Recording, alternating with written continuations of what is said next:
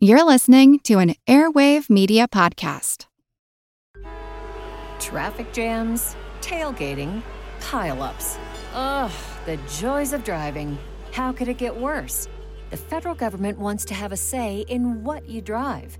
That's right. The Biden administration's EPA is pushing mandates that would ban 2 out of every 3 vehicles on the road today.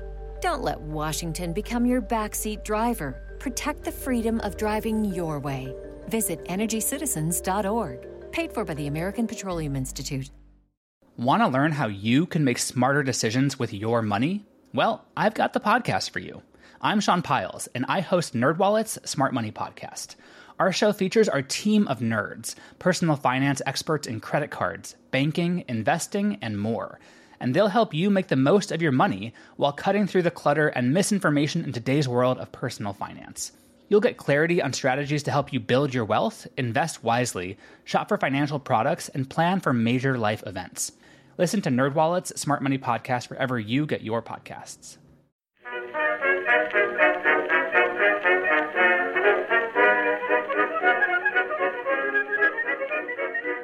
Hello everyone and welcome to History of the Second World War, Episode 45, the Spanish Civil War, Part 10, The Battle of Brunete. This week, a big thank you goes out to Roxy, Tommy, Chris, Curtis, and Calvin for their support on Patreon, where they now get access to special ad-free versions of all of these episodes, plus special Patreon-only episodes released once a month. If that sounds interesting to you, head on over to historyofthesecondworldwar.com/members to find out more information. While the nationalist offensive against the Republican Northern Enclave was occurring, the defense against that offensive was going quite poorly, and the Republican government began to consider the next Republican attack with the hope that it would pull nationalist forces south. The shift of nationalist focus away from Madrid allowed the main Republican military forces a moment to breathe, recover, and to consider their next move. The speed of the nationalist victories would then derail some of those preparations that were being made and would force 2 Republican attacks that were launched in the hopes of forcing forces to be moved from the north to any other area of Spain. These 2 attacks at Guadarrama and Huesca will be our first topic for this episode. However, the primary focus will be on the Battle of Brunete. This attack would be launched in July 1937 by the Republican Army, and it would achieve one of its goals of forcing the nationalists to move troops away from their attacks in the north, even if it was in reality too late to halt the collapse of the enclave. The Republicans would commit their best troops, most of their armor assets, and many of their aircraft to the attack at Brunete, and the failure of that attack would begin a clear decline in the fighting capabilities of the Republican forces, from which they would never really recover. While Brunete would become the central focus of the Republican Army during the summer of 1937, it was not the original plan for the 1937 offensive. Instead, the initial thinking was for an attack in southwestern Spain. This offensive would have had the goal of driving west into nationalist territory and then pushing to the Portuguese border through the Extremadura region, splitting nationalist territory into 2 pieces. There were 2 primary problems with this plan. First, it would be challenging to deploy the forces necessary so far to the south while maintaining any kind of secrecy. Second, the situation in the north was deteriorating far more quickly than expected. Due to how events were going in the north, there needed to be action soon if it was to have any effect on a course of events in the north. There was also some resistance to these plans from the communist leaders and the Soviet military advisors. There was a general resistance from the communists for any operation that did not directly affect the defense of Madrid. They had simply put too much effort into the defense of the city, and they had made it the primary focus of international publicity. They saw the defense of the capital as the most important area of the war, and they preferred an attack near Madrid in the Sierra Guadarrama. At this point in early 1937, communist influence was growing, but Caballero and others within the government were still hesitant to allow this control to continue to grow. In fact, one of the reasons that Caballero supported an attack literally anywhere but Madrid was because it would reduce communist influence on the course of the attack. The communists had a very important ally in their plans, though, the Soviet military advisors. They would refuse to permit any Soviet tanks or aircraft to be used for an attack that they did not approve of, like one away from Madrid. In this effort to block the flow of troops and equipment south, they had the support of General Mieja, who they encouraged to not allow troops to be removed from his areas of control around Madrid. Technically, Mieja could not prevent any ordered troop movements, but he could delay as much as possible, and these delays would last long enough for the scheduled date for the attack to pass. Among the less political officers of the Republican Army, this was an important moment when they fully began to realize the power that certain groups held within the Republic, and how that could be held over the army and its plans. There were also concerns because it appeared that military plans could be openly altered not for military reasons, but strictly due to the propaganda requirements of the communists. Eventually, the attack was officially put on hold and then canceled when Caballero's government fell and was replaced by Negrin's government. Plans for a large attack to replace the Extremadura were underway, but in the meantime, there was the immediate need to quickly launch attacks to try and take the pressure off of the enclave. To do this, 2 attacks were planned, one near the end of May and the other a few weeks later in mid-June. The first would be based in the Sierra de Guadarrama, to the northeast of Madrid on May 30th. The attack would begin with a heavy artillery bombardment of nationalist positions, and then the attack went forward with the 69th Division managing to make some progress. However, the next day, nationalist forces, both in the form of infantry and air assets, would be repositioned from Madrid to meet the attack. They would then counterattack after a heavy aerial bombardment. The counterattack would not be hugely successful, but it would halt any further Republican advances. And on June 6th, after a few days of heavy fighting, the Republican troops were ordered to move back to the positions that they had started in before the attack began. While the overall effects of this attack were small, and it in no way hindered nationalist operations in the north, it would be an important moment for one reason. It would be during this attack that serious cracks in the morale and discipline of the internationalist brigades began to show, as there was a growing concern that they were being sacrificed for absolutely no reason. This was not at all helped by the fact that during the retreat from the attack, one of the officers would order, quote, the machine gunning of those who pull back, executions on the spot, and the beating of stragglers. The officer who gave that order would eventually be relieved of command, but such views about the place of the international brigades and the role of the people within them would continue to cause problems for the rest of 1937. While the Guadarrama attack would fail to make a meaningful impact on the course of the northern offensive, another operation was launched near Huesca in northeastern Spain. In that area, the attack would be launched primarily by anarchists and POUM troops, while the 12th International Brigade was also sent north to join them. This attack had some serious obstacles to overcome, like physical obstacles, in the form of very well-prepared nationalist defensive positions. When the first attack was launched on June 12th, and then for all of the attacks that would continue for about a week, no appreciable gains were made. Even though they accomplished very little, thousands of casualties would be sustained, and again, the wider aim of the offensive, to pull nationalist resources away from the enclave, would not be accomplished. While the Guadarrama and Huesca efforts had been smaller attacks designed not to drastically change the overall situation, but to provide relief for the north, the next Republican effort was something quite different. Once again, the plan was based around the situation in Madrid. The idea for the attack originated at an earlier date, but it had been refined and advocated for by Generals Mieja and Rojo. It would take place 25 kilometers west of Madrid, with the overall goal of pushing through the village of Brunete and then onto the Extremadura highway. This highway was quite important because it was the primary supply line of the Nationalist First Corps of about 50,000 men who were in positions around Madrid. This made it a very important bit of road. And much like the nationalist attacks from 1936, the hope was that by capturing the road and preventing supplies from moving over it, the positions of the troops around Madrid would become untenable. When this occurred, and when supplies for the First Corps were cut off, then there were other attacks planned that would be launched with the goal of slowly squeezing them, taking advantage of their supply issues to eventually eliminate them. The official plan, written by Rojo, called for the attack to be launched in the first week of July. The commanders were told that they should expect an enemy that was generally overextended and relatively weak. This was accompanied by orders that commanders should be bold and aggressive with their attacks to push forward rapidly, with less concern about possible nationalist counterattacks.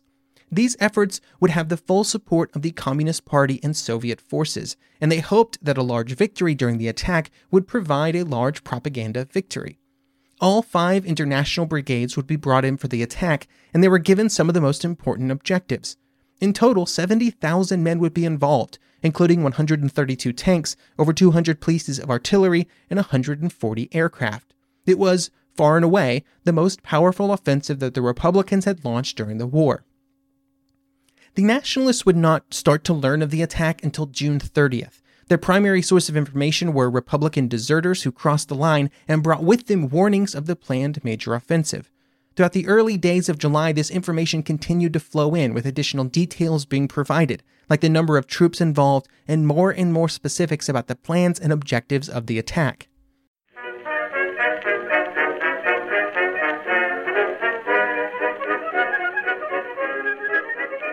eBay Motors is here for the ride. Remember when you first saw the potential? And then through some elbow grease, fresh installs, and a whole lot of love, you transformed 100,000 miles and a body full of rust into a drive that's all your own?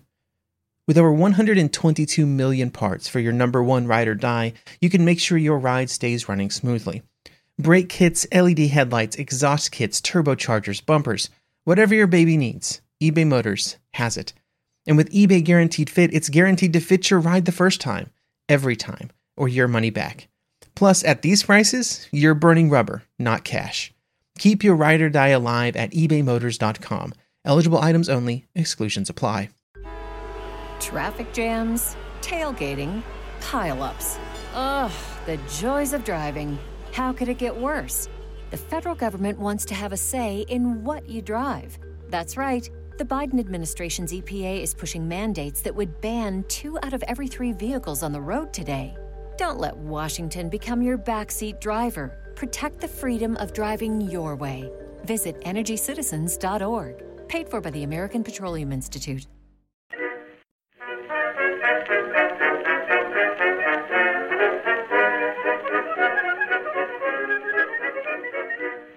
The bombardment that would precede the attack began at 5:30 a.m. on July 6th. When the attack went forward, there was progress in some areas, but in many areas they ran into the same kind of problems. The greatest problem that would develop on the first day was the inability of the Republican troops to seize a few very important strong points from the nationalist defenders. Some of these defenses were around and in villages, like at Los Alanos, where repeated Republican attacks that attempted to take the town were met with a strong nationalist defense, and they were unable to make real progress. In some areas, the defenses were simply much stronger than anticipated. An example of this would be at the village of Quijorna, where the Republican troops that moved into the attack found a completely intact trench system, including barbed wire entanglements, that made it incredibly difficult to reach their objectives.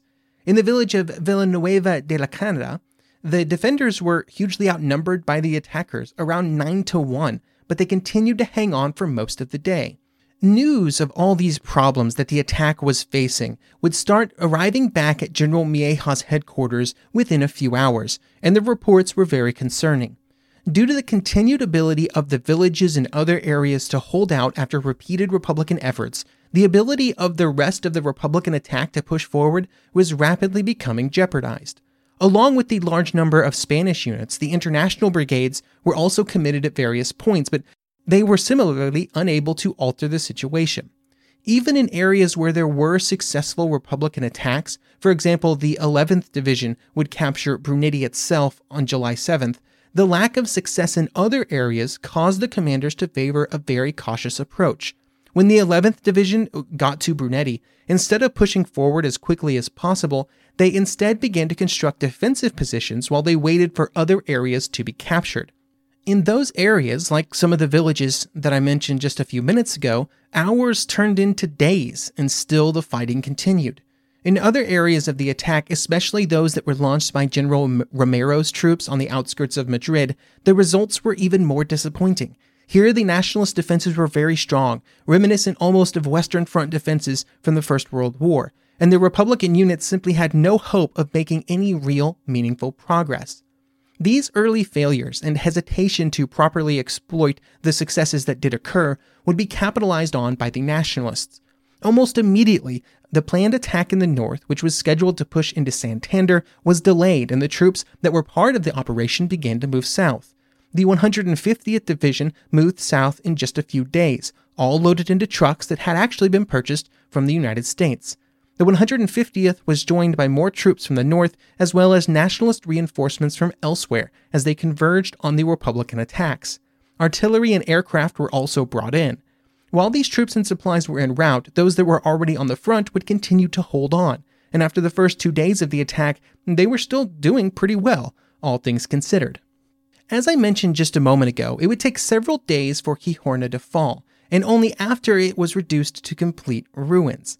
In the days that followed the opening day of the attack, many similar actions would take place, where the nationalist defensive operations would prove to be simply more resilient than planned, which would continue to delay entire sections of the defense, even though the attack would go on day after day after day.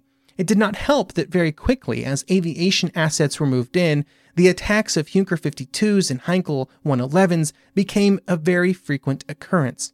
During the first day of the attack, the Republicans had obtained some level of aerial superiority over the Nationalists, but as soon as the Nationalist squadrons from the north began to arrive in the theater, the balance of power began to shift incredibly rapidly.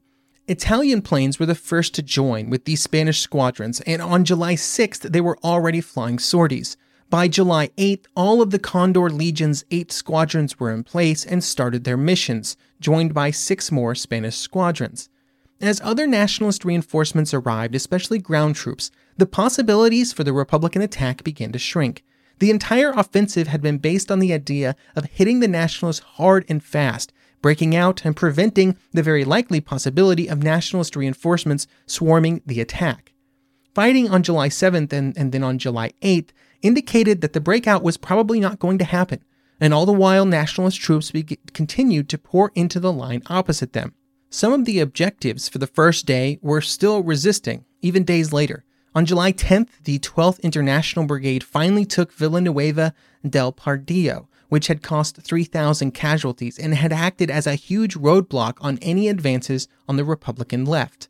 As the attack continued day after day, a shift occurred within the Republican units, and this was the shift from further attempts to expand their gains to instead trying to ensure that they could hold on to what they had already gained.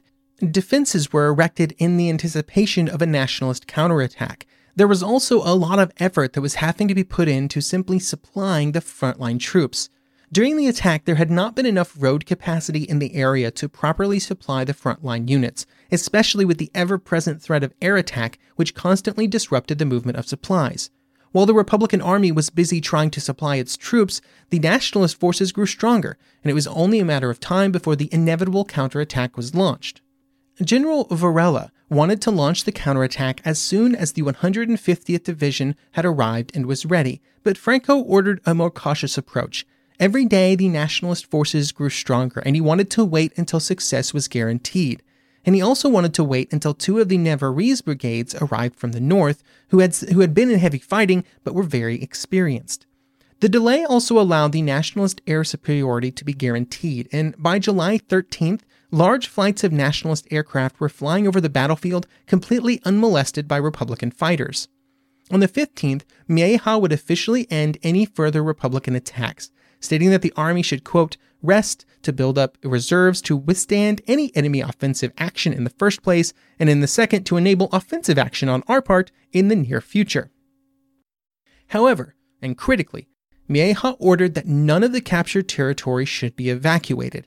At the time, there was little need to give up their gains because the nationalists had not yet attacked, and in fact the week before July 18th had been relatively calm on the ground.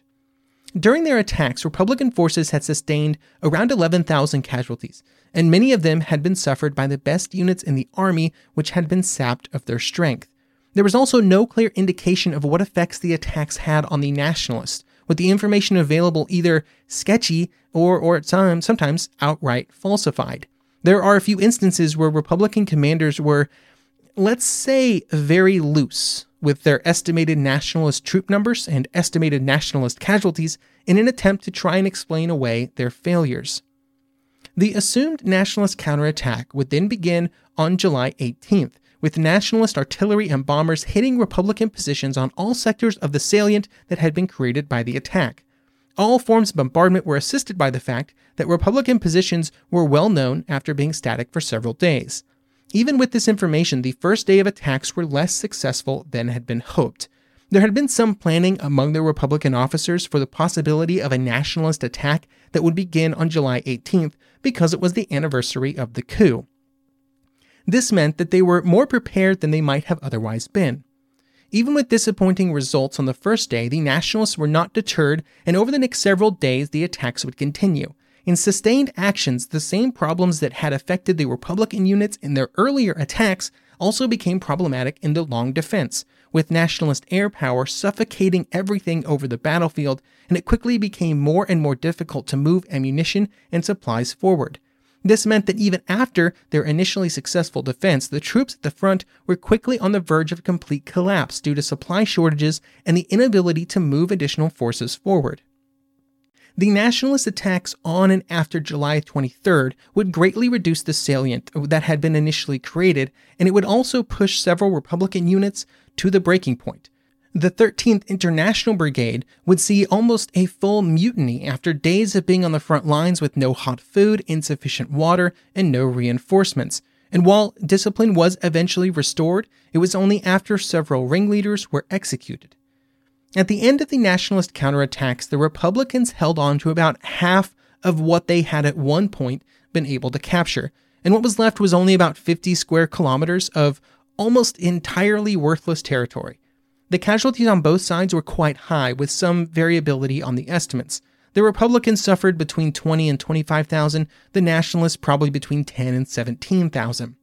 More important than the raw numbers of casualties were other problems that the failure at Brunete caused for the Republican Army. They lost a very large percentage of the armor that they had committed and a third of the aircraft in the theater. Both of these types of equipment would be very difficult to replace. Brunete also represented the point where many of the best and most motivated troops that were still remaining in the Republican military would cease to exist, or at the very least would cease to be truly effective combat units. For example, the 13th International Brigade, with a total strength of 13,000 men, had nearly 4,300 casualties, and 5,000 additional men in hospital when the fighting was over. So that's over 9,000 men out of 13,000 not able to fight. Even with these problems, both the failure of the Nationalist attack to recapture all the territory and the failure of the initial attack to achieve any of its objectives, both sides would still claim that Brunete was a great victory. The communists would do so on a world stage, using the so-called Brunete victory in their propaganda campaigns. However, in truth, Brunete was a complete failure for the Republicans. The key was that the attack was able to capture little of real value, and even its usefulness as a diversion of nationalist forces from the north would only be temporary. As discussed a few episodes ago, shortly after the Brunete attack wound down, the troops were back in the north and the enclave was once again under attack. While Brunete represented a Republican defeat, it did not deter them from launching more offensives. And next episode, we will discuss the next big Republican attack, the Battle of Teruel.